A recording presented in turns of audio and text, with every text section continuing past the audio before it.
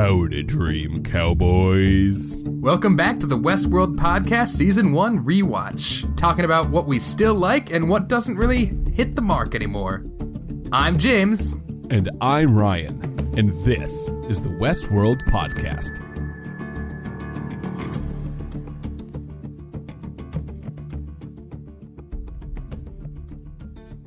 So I would be remiss if I didn't extend a happy birthday to Ryan, whose birthday was last week. Oh my gosh, James. Thank you very much. I don't know if we need to tell the people how old I am, although I wonder what the average age range is of the people who listen to this podcast. That's a statistic that the internet doesn't give us, but I bet I'll come out and say it. I just turned the big 30. At my birthday party, everyone was asking me how it felt, and I responded with 30 is the new dead.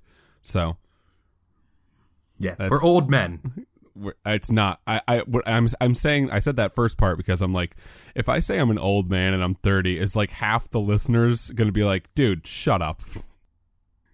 I can't grow a beard. I still get carded at bars and stuff, so I don't ever really feel that old. I can grow a beard. Yeah, I have that ability. Grow a mighty beard. But it doesn't make me better than you, James. I'll tell you that right now. So episode 4, entitled Dissonance something? It's called Dissonance Theory. And that's it. I learned a few things this week, James, and that are pretty interesting. Number one is that Ben Barnes put up an Instagram picture of him, and the only caption was the emoji cowboy hat guy, and the picture was that of the desert and him in cowboy boots, which seems to reveal that he is shooting Westworld Season 2, which seems to reveal that we will continue with the William and Logan storyline. Thoughts? Maybe I'm lacking in imagination, but I feel like that storyline is wrapped up. What do they have left to show us? I guess there's a lot to show us, because there's Logan basically in this episode, Dissonance Theory, is the time where he gives the exposition like, our family has a stake in this company. I want it to be bigger. And then William's like, I thought we were here for vacation. And then Logan gives like the stupid line of like, if my family, everything's business. And then eventually later down the line, Logan's not there. The man in black is /William. So I think we'll see the corporate takeover in real time over the next 3 or 4 seasons if they're going to keep, if they're going to keep this whole thing, this whole storyline, then we're going to actually see how it all happened. But at the same time, Dissonance Theory, this episode, I think is a really good example of how some of these transitions can be complete whiplash, and we now know kind of what's in the past and what's in the future, and still from scene to scene sometimes your head can just go, what is happening? So do you want to see Logan post naked horse ride, or do you want to see him maybe his trips before he came with William? Oh, I want to see both. I want to see what happened to him that got him back. I don't want it to be one line of dialogue. You know what I mean? You sent me on that horse ride and I was out there for X amount of days. Like, I don't want that. I want like a horse adventure. I don't think we're going to get it. And then I think we'll see him when we come back, just because based on the Instagram video /photo, he's wearing boots and he's not naked. So assumably at some point he will just be like in the park again, which is actually what's most interesting to me about it, because most of their lives is spent outside the park. Why is he still inside the park? Episode 4 opens up with a conversation between Dolores and Bernard. We're not sure which one, Bernard or Arnold. So I think this one is Arnold, and I think every time he wears black, that means he's Arnold, but it is confusing. They talk about grief and changes, and Dolores wakes up and she's back with Jimmy and Logan, and she says thank you seemingly to no one. So I was wondering, is this a flashback, or maybe it took place in her mind palace in the Matrix where Arnold resides? Right. During this conversation is the one where she says, Arnold goes, I I can wipe your memory clean of your parents dying, because she's describing her parents dying, something that's happened to her, an immense amount of times. And then she says, no, I want the pain.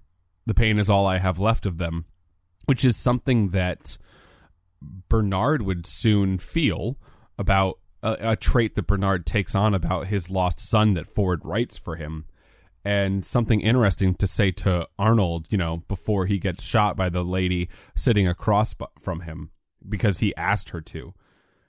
But at the same time, like, this scene is just, it's tough to take, because you don't know. I don't know whose side I'm on at this point, We jump back to the Maeve storyline. She's talking to Clementine. She's having flashbacks.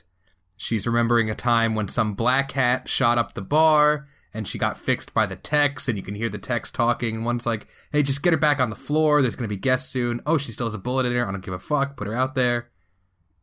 Right. Negligence. Although in this moment, negligence was the worst decision you could make, because you were doing it to a hyper superhero robot that you didn't know was a hyper superhero, and it would lead slowly but surely to your downfall. But anywho, Dolores saying she wants to be free, which is something a robot shouldn't be saying unless, they want it to be. At the same time, when Dolores wakes up with William and Logan, did she have a gun for like a moment? Or is that just like a gun she has? Did you see the gun? She probably still has the gun that she used to kill the bandits. Yeah, she looks at it real fast. Like, she looks at the gun like, oh yeah, I have this gun. And then we go back to, like you were saying, Maeve at the saloon. A Forest by The Cure is playing on the player piano. Clementine Pennyfeather, best name, says penny for your thoughts. And I thought, best name, best line. Pennyfeather for your thoughts? Exactly. Right. And I'll take it 100%. And Maeve is just like, I will tell you immediately. There is something on the tip of my tongue, and I just can't place it. And then Clementine Pennyfeather, best name, is like, everything that goes on my tongue, I want to forget. And I was like, oh, she's talking about dicks. She sketches out, from her violent flashback, she sketches out like the figure of the Tex in like the spaceman suit. And she goes to hide it in her floorboards, and she finds a whole stack of spaceman drawings. So it's happened before. Oh, yeah, and I think some time has passed since she got the Violent Delights speech from Dolores, and maybe this has been happening day on and day on.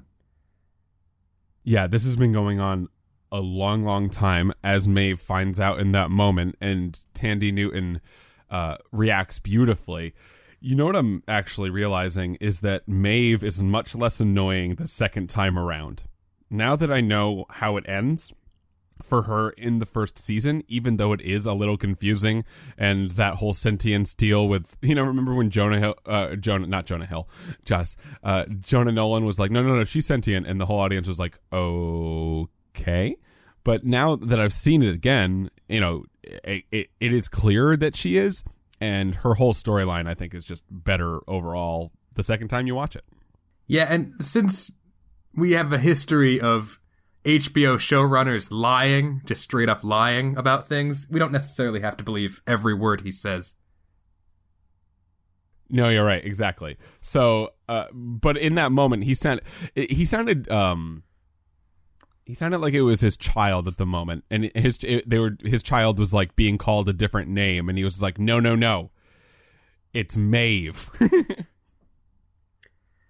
In the lab somewhere, Teresa is talking to Elsie about the stray. Bernard comes in. I love this scene because Teresa plays this off brilliantly.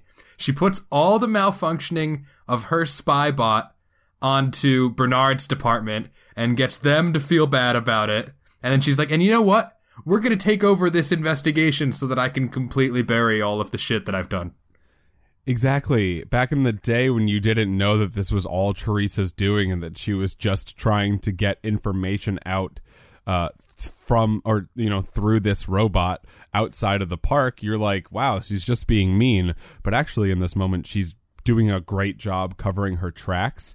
Afterwards, Bernard walks in. He's like, very interesting. And Teresa's like, I'm taking it. And he's like, okay, fine, whatever. Because, Robert Ford doesn't really care. Also, Robert Ford probably knows.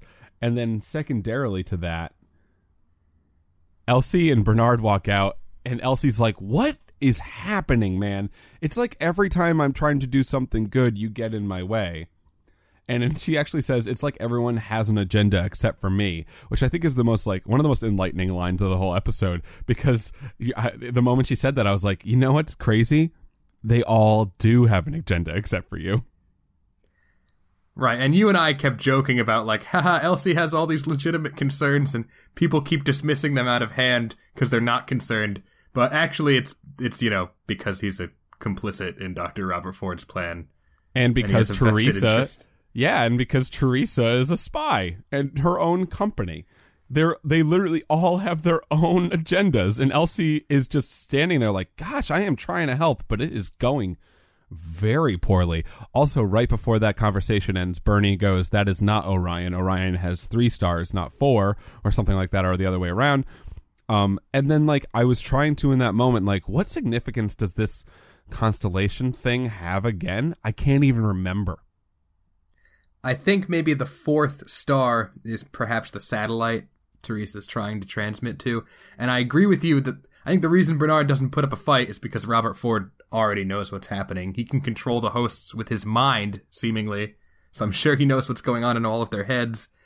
And the information that Teresa got out was also probably, like, handpicked by Robert Ford. It's like, no, you're not going to send that information. You'll send this one that I've planted.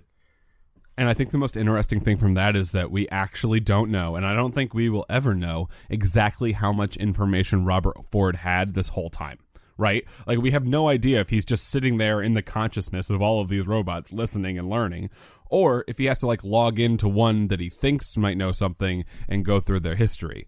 We don't know exactly, like, how technologically advanced the mind-to-mind melds between the robots and Ford were, and I don't know if we will ever. Back with William and Logan, they're arguing about this boring-ass bounty quest that they're on. William wants to leave and bring Dolores home. Logan's like, fuck that, this is your idea, we're gonna see it through. And we get some more business exposition where he's like, I love the park, we should spend more money on it. Oh, I thought we were on vacation. Nah, this is a working vacation. Right, that lets everybody know that they're not from Delos. They're just from a other company that has a stake in the park that is smaller. Logan is saying that it should be bigger. William then goes, I thought this was a vacation, not business. Logan then gives the reductionist line of, in my family, everything's business. And you're like, in that moment, I thought, I look forward to you being on a horse alone in the dark. So now we get to what I think is maybe, like, the least interesting plot line in this episode. The Man in Black plot line? Yeah, the Man in Black enlarged. Do you mean the least interesting plot line in the series? No, in just episode 4. Oh, because I know what you said. They're looking for the maze. They come across Armistice, tits shots because it's HBO. Nuts, yeah. He gets surrounded by her bandits. He wants to join the team, because she's the snake at the Blood Arroyo or whatever. He had that arbitrary whole thing that Lawrence's young daughter says. And yeah, she's like, okay, well, let's go together because I'm badass and you're badass and badasses travel together. Yeah, she, like, respects him because he shoots 2 of her clan. And I was like, God, that has to be written for her, because I feel like if that really happened, she'd be like, hey, those are my friends. Well, the hosts are programmed to be accommodating, right? So it's like, oh, this guest really wants to join my quest lines. Whatever. What do I care? Exactly. Especially this guest who, as Ashley Stubbs points out and helps throughout this episode, gets whatever he wants. Speaking of Stubbs, the absolute worst dialogue in the episode happens next. Stubb gets talked to by some other security officer about Dolores leaving her loop. They don't know if it's part of the plan or not, but anyway, that security officer's delivery is very stiff and bad, and the director should have cut that out and gotten a second bit actor to do that line. Wow, James. So harsh. She's so bad that it took me out of the episode. She's like, one of the hosts has abandoned their loop. Should we send a host to get her and bring her back? The next episode should have just started with a 5-minute scene of her as a robot to make up for how bad it was. And then At the same time, this is that woman is telling Ashley Stubbs that Dolores is out of her loop. We just came from a scene with the Man in Black, which was during the same storyline. But right before that, we were with Dolores, with Logan and William. So the Dolores that Ashley Stubbs is being talked to about right now that is out of her loop is not the one with Logan and Dolores. It's just the one that's existing now, 30 years in the future, going on the same journey that she's always gone on. They get to the small Mexican town where Lars's family lived, and Lars's daughter is there. Dolores talks to her. She seems to remember Dolores. She's like a meta host, right? She's not like plugged into any narrative, and so she can just talk all sorts of shit. She's probably an Easter egg prophet little daughter, right? Like she's something Ford wrote to be an entrance to this quest. And so she's not really just like there to be a robot. She's just kind of there to tell a prophecy eventually. Speaking of Easter eggs, the gaming lingo is out of control in this episode. Gosh. I did not notice it the first time, really, but they say that constantly. They literally say Easter egg this episode. Logan does. Yeah, Logan is talking about Easter eggs and upgrades and story missions and bounty quests. Yeah, you could tell in the writer's room they were like, let's just focus on it being a game. He literally kills an NPC and he's like, oh, I got an upgraded gun. It's like he's playing any first-person shooter ever. Or Borderlands is what I was going to say. I was thinking you kill an enemy, get a gun, you switch your gun, and you rinse and repeat. I was thinking Players Unknown Battlegrounds or any battle royale game like H1Z1. You get gun upgrades as you run around. But at the same time, not everybody I think knows what an NPC is, James. Let's take this time out of our podcast to explain what an NPC is. It's a non-player character. I think that was worth the wait. Did you not know what NPC stood for? I, of course, knew. Okay? I am adept and other words. Let's keep moving. All right. The Men in Black and Lars are definitely still like with Armistice, and she's getting some info from some bros. And they're like waiting for the signal, and the signal is her killing the bros. Armistice is cool, everybody. Everyone has to know that. That's what I was going to say. The point of this scene is that Armistice is badass. Everybody and it's a staple scene in the Western genre. We talked about it on the Western Movie Club a bunch of times. There are a bunch of scenes, especially like in the beginning. Remember in 3:10 to Yuma, right in the beginning, Russell Crowe had a whole "I'm cool" scene. Prior to this, someone, Ashley Stubbs, so this is actually the part that was super confusing, because in the future, Ashley Stubbs is like, Dolores is off loop, someone has to go get her. And then we go back to Dolores and William and Logan right before they're about to go raid, or right before they're about to move on in their quest, and a worker from the park tries to bring her home, tries to bring her back to the ranch. So like, they're showing us how she's out of loop 30 years apart from each other, but it feels like it's all at the same time. And he grabs her arm and is like, we're going home. Your dad wants to see you. And in that moment, you can see in her eyes, she's like, my dad is dead, you idiot. Then he grabs her, and then she grabs him with the look in her eye like she's a kangaroo about to kick his knee out. And then William's like, hey, we're all together here. Shouldn't everything be fine? And then that guy leaves. But the look in her eyes in that moment was kind of like the first moment of true anger. You remember the first episode where she keeps waking up, and then by the end of it, her eyes look like she's going to stab you? That's exactly I think what she looked like. Is that her Wyatt face, maybe? It is her Wyatt face. Also, they bring up Wyatt like 2 times in this episode. My favorite time, and I'm jumping ahead, but they like say Wyatt to Armistice, and she's like, that's everybody. She's a cool character. She hears this other person's name that she's like, ooh, that's not good. That's how you know that other character is cool.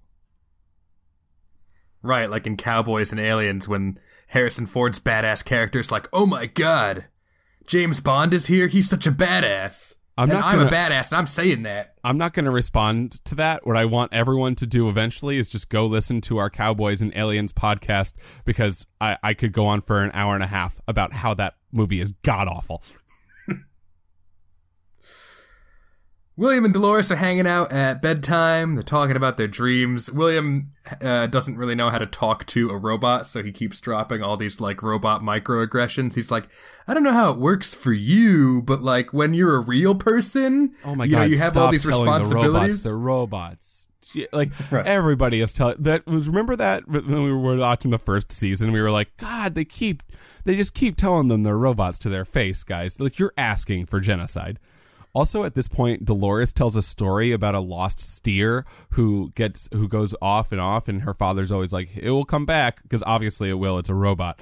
And the steer comes back, and then Dolores goes, I didn't know we were having them come back to slaughter. And I was like, God, that is pretty on the nose.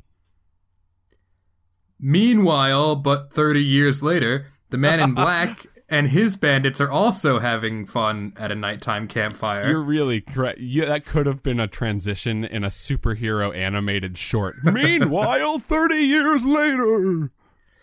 Two other newcomers come try to talk to the Man in Black, and they're not in character, and they're not badasses, and the Man in Black just gets really angry at them. If you say one more word, I will cut your throat. This is my fucking vacation. And that goes right from William giving Dolores his coat and being really nice to her and being like, hey, I'll do anything to help you. And then you go right here to the Man in Black saying the F word to some strangers. Strangers who just recently told him that their sister, or one of their sister, was saved by his foundation. So in that moment, you're like, this guy owns something that saves lives, and at the same time is this dude. What has happened in 30 years? The next day, Men in Black and Lawrence, they've got some big plan to break out Hector, so they turn themselves over to the police. They get taken to desert jail, and apparently we get some exposition. Lawrence is the most wanted man in the world. El Lazo. And they're both locked away, and they find Hector. Lawrence gets taken away to get killed by firing squad. Men in Black and Hector get to have some conversation. Apparently the Man in Black doesn't like Hector because he thinks that his bad boy, pretty boy persona is cliche and shallow, which is very meta, cool. He calls it market tested, and now thinking back on it, it's so true, right? Hector is like the generic badass who obviously would test well because the women would love him and the men would want to be him. And he's in the prison looking all cool. And it just feels a little bit too made up for the Man in Black, who's kind of like on a whole other level right now because he just got done saying, Arnold made a game where you can't die and I want to find out how to die, lol. And then Lawrence is like, I'm going to kill you one day. And the Man in Black is literally like, God, I hope so. That would just be the best. The Man in Black takes out his James Bond exploding cigar, and it's actually a stick of dynamite, and they get out of jail. But Ashley Stubbs has to say that it's okay in the headquarters. They're like, are 2 explosive charges fine? And Ashley Stubbs is like, yep, that guest gets anything. And then Hector's like, they will be here for me soon. And then Man in Black is literally like, yeah, they'll be here in 3 days. I know every storyline, and I know everyone how long they take. We don't have 3 days. Let's get it going. They rendezvous with Armistice. We find out her tragic backstory. Apparently Wyatt killed her whole family, and she's been hunting down the members of his gang. And every time she kills one, she uses the blood to paint a new section of her tattoo, and it's almost complete except for the head because she still hasn't killed Wyatt. Badass, dude. I think my favorite line from that scene was when Armistice was explaining what happened to her family and what Wyatt did to her family. She said that her mother was gutted from her jaw to her sex. And I was like, Jesus, that is graphic. Would that work? Doesn't blood turn brown after a while? Would it stay red if you tattooed yourself with it? She must mix the blood with red ink. Wow. That's some blood semantics right there. Back in Sweetwater, a bunch of hosts are watching as Native Americans walk through town. a little girl drops a toy that looks just like the techs in their spacesuits, which causes Maeve to freak out and try to talk to them, and dudes are basically being racist. They're like, they won't talk to you, they're Native American. Right, because the same thing that toy was what Maeve has been drawing time and time again. Now, this part's interesting to me because it's from the Indians' religion, which begs the question, I think, are they trying to say that Indians, or in this Westworld / in the real world, are more vigilant, or because they're the only robots who have truly understanding that those things do exist in real life? Or like I don't know what the commentary is in that moment on actual Indians. Do you know what I mean? Yeah, I also don't know what they're going for. I forget the name of, this is like a fake tribe that they made up for the park. I forget their name. I want to say the White Snake, but that's a band. Sure, here I go again on my own. And yeah, they think of the hazmat suit techs as like messengers from the spirit world or something. Listen, they've been going down the only road they ever known, you know? And I've made up my mind. Here I go again. Anywho, so like I don't know. Again, I just don't know what the commentary is, because they know the thing that's like the biggest thing to know, but at the same time they categorize it as God and not as just something that's real. So it's a weird one for me. It's weird. In Bernard's apartment, Teresa and him are getting dressed after some sexy times, and they're talking about how she's stressed out because she has to confront Ford about his crazy new narrative. And Bernard basically gives her terrible advice. He's like, yeah, go in there, balls out, and really show him who's boss. Yeah, really setting her up for failure, kind of like Dr. Robert Ford is saying it himself. We cut to Ford digging up the whole park. He's just like excavating a giant chunk of land. Teresa comes in, and at first she's, pretty chill with him. They sit down at a nice restaurant and they're having a little wine, and she breaks it really slowly, but she eventually says like, yeah, you don't want to go too crazy with this new narrative. We can probably leave things the way they are. The board's concerned you're going to mess up your legacy, for when you leave soon, for when you're out of here in no time. Right, and Dr. Robert Ford is like, yeah, you guys don't care about my legacy. You'd just all like me to stop doing what I'm doing and leave. Now, this is my question to you, because this is my, I think, favorite scene from this episode. I think it's most people's favorite scene from this episode, because it's the one that stands out. It's the one that you're going to, at the end of the season, you'll think back and go, that vineyard scene was really, really cool. But my question to you is, does Ford know he's going to kill Teresa during this scene, or is it this scene that convinces him to do so? Or is he not convinced to do so yet, and this is just the beginning? I think he's still giving her a chance, because there's a funny line in there where he says, we've had a lot of you over the years, and almost always, we find a way to work it out. Yeah, he has to put in the almost there. It's like, ooh, it didn't work out 100% of the time, and it won't work out this time either.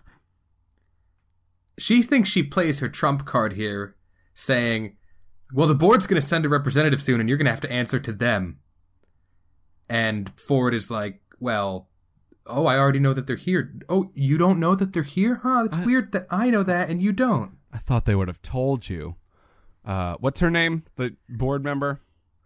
Charlotte Hale, and this just reinforces to me the Charlotte Hale is a host theory, that, like, the representative for the board got to Westworld, was immediately killed, right, and then Robert Ford brought in Charlotte Hale host. Not something outside of the realm of possibility, as we know what Ford does for the rest of the season.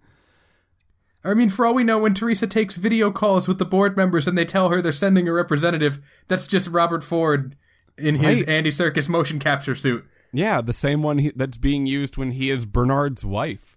At the end of, or near the end of this vineyard scene, it is found out that Ford has disconcertingly sat her at the same table she was at as a child, literally in the same chair. She takes out a cigarette to be like, God, I am getting owned. And Then he's like, I've been here a very long time, so I will ask you very nicely. Don't get in my way, which I was like, that's not very nice at all. And then he says, I think his trump card, which is, be careful with Bernard, the robot that I made. Yeah, I know that shit too.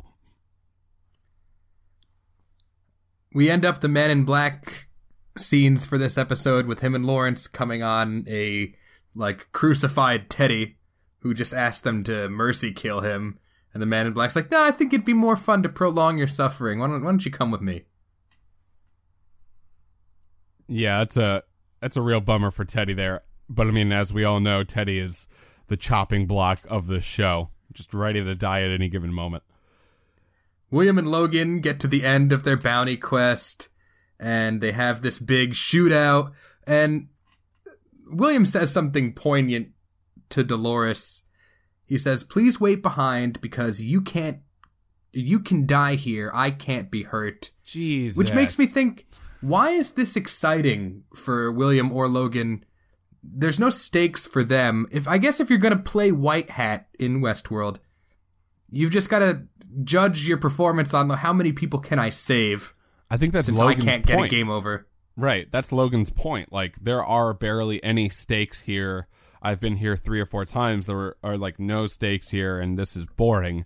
And I also think that's the Man in Black's point, or William in the Future's point, that I've been here so many times that there are no stakes, which is why I'm at the end here and really, really, really, really want to figure out how to die in this park.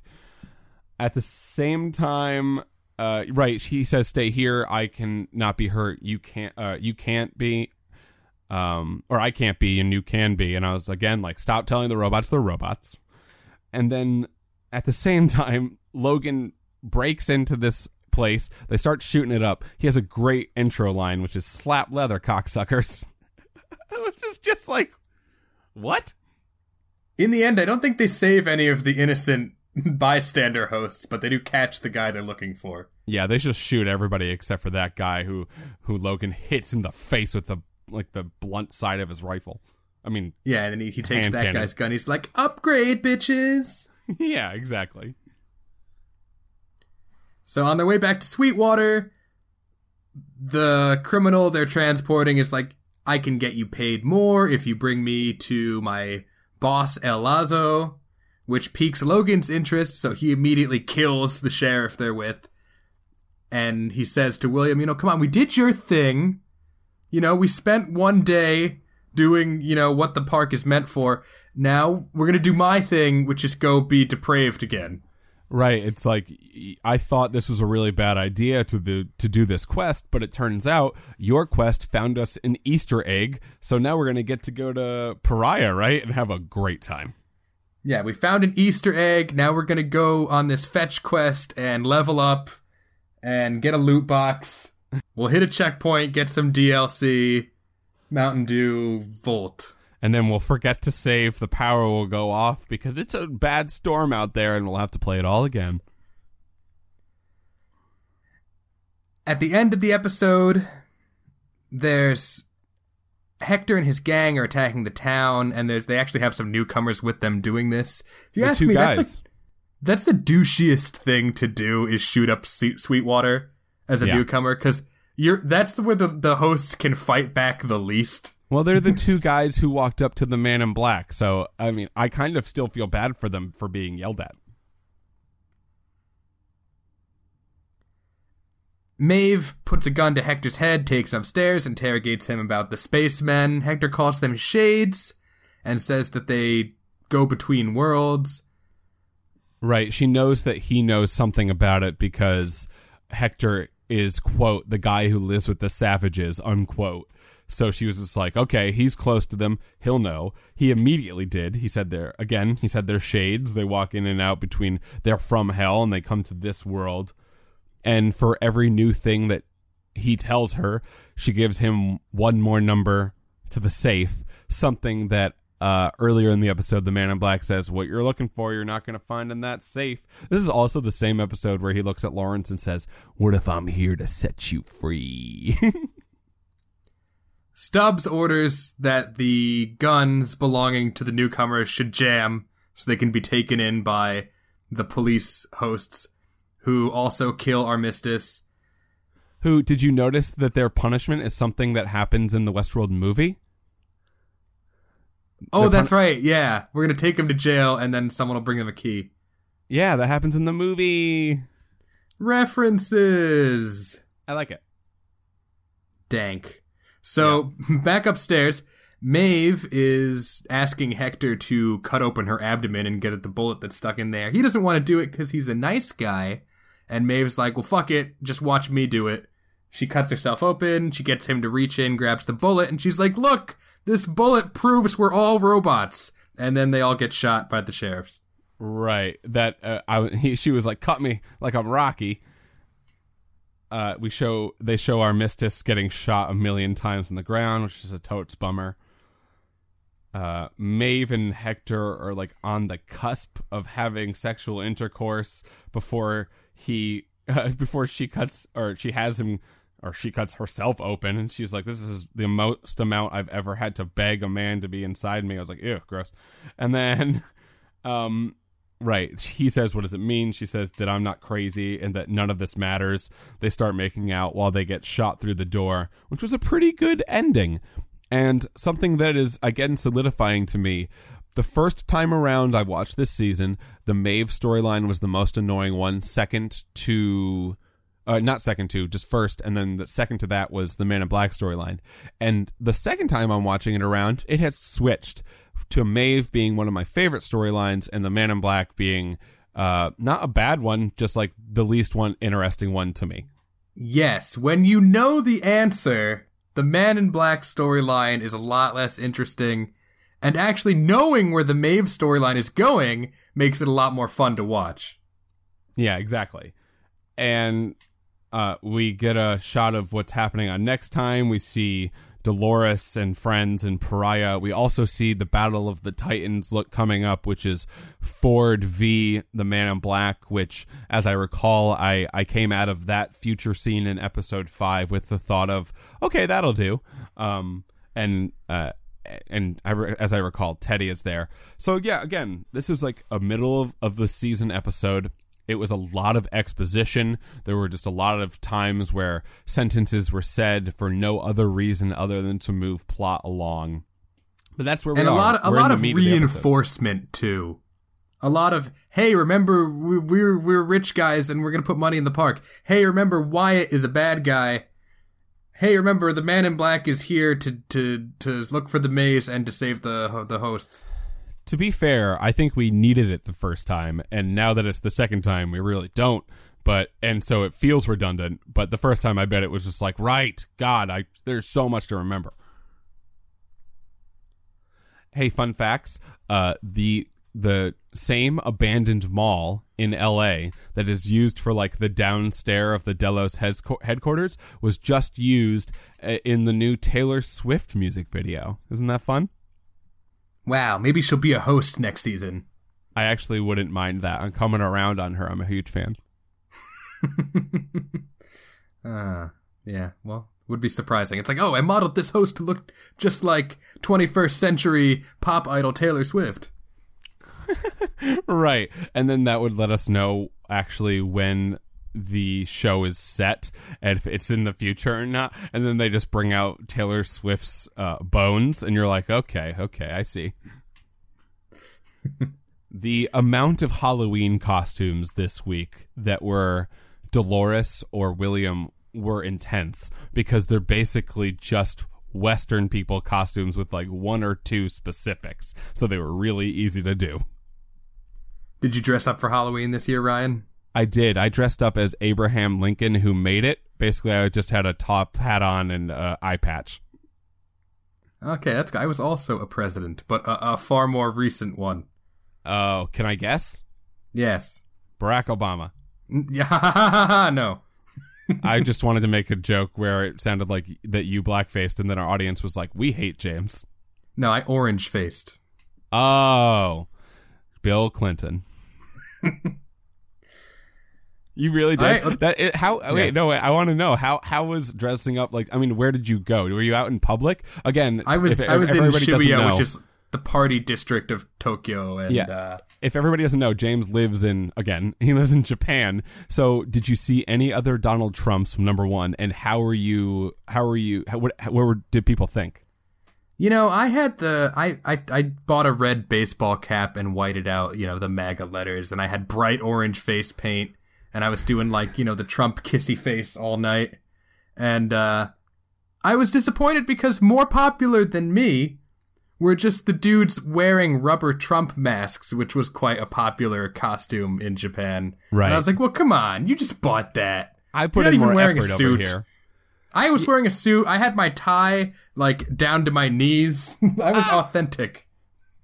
Wow. I like how you were basically at a Comic-Con and you were wearing a costume you had worked on for months and months, and then somebody walks up with a mask of that costume and someone asks them for a picture and you're like, I'm leaving, I think. Well, I think that'll wrap it up for episode 4. Join us next time for either episode 5 or Western Movie Club, depending on our momentary whims. Yeah, guys, send us email at Westworld. What is it? westworldpodcast@gmail.com. Tweet at us at WestworldRyan. Let us know if you want to watch us if you want us to watch a specific movie or something for the Western Movie Club, or if you just want to hear us do episode 5, season 1 with the next recap / rewatch. Because I honestly think at some point we're going to learn the date in which Westworld comes back, and we're going to be at a crunch for time. We're like, oh my God, we got to start watching these episodes. Yeah, literally, you could tell us to watch anything. You want us to watch season 3, episode 5 of Pretty Little Liars? Well, you got it. That was so specific. I hope someone does. I hope we have to watch it with no context clues whatsoever. So catch us next time right here on the Westworld Podcast. I'm James. And I'm Ryan. And this is the Westworld Podcast. That's a bit more up tone than you usually do that line. I know, I've had a lot of coffee. I got up today at 6:30 because I listened to the episode last time, and I had gotten up 5 minutes beforehand, and I had not had any coffee. A new year, time for new growth. Grow your education and skills with Herzing University. Our online behavioral health programs fit your schedule and time. From an 8-month diploma program in health and human services to a 36-month bachelor's in psychology. Grow your behavioral health career with us wherever you are in your education. Your future starts now at Herzing University. Visit us online at herzing.edu or text health to 85109. Online at herzing.edu or text health to 85109.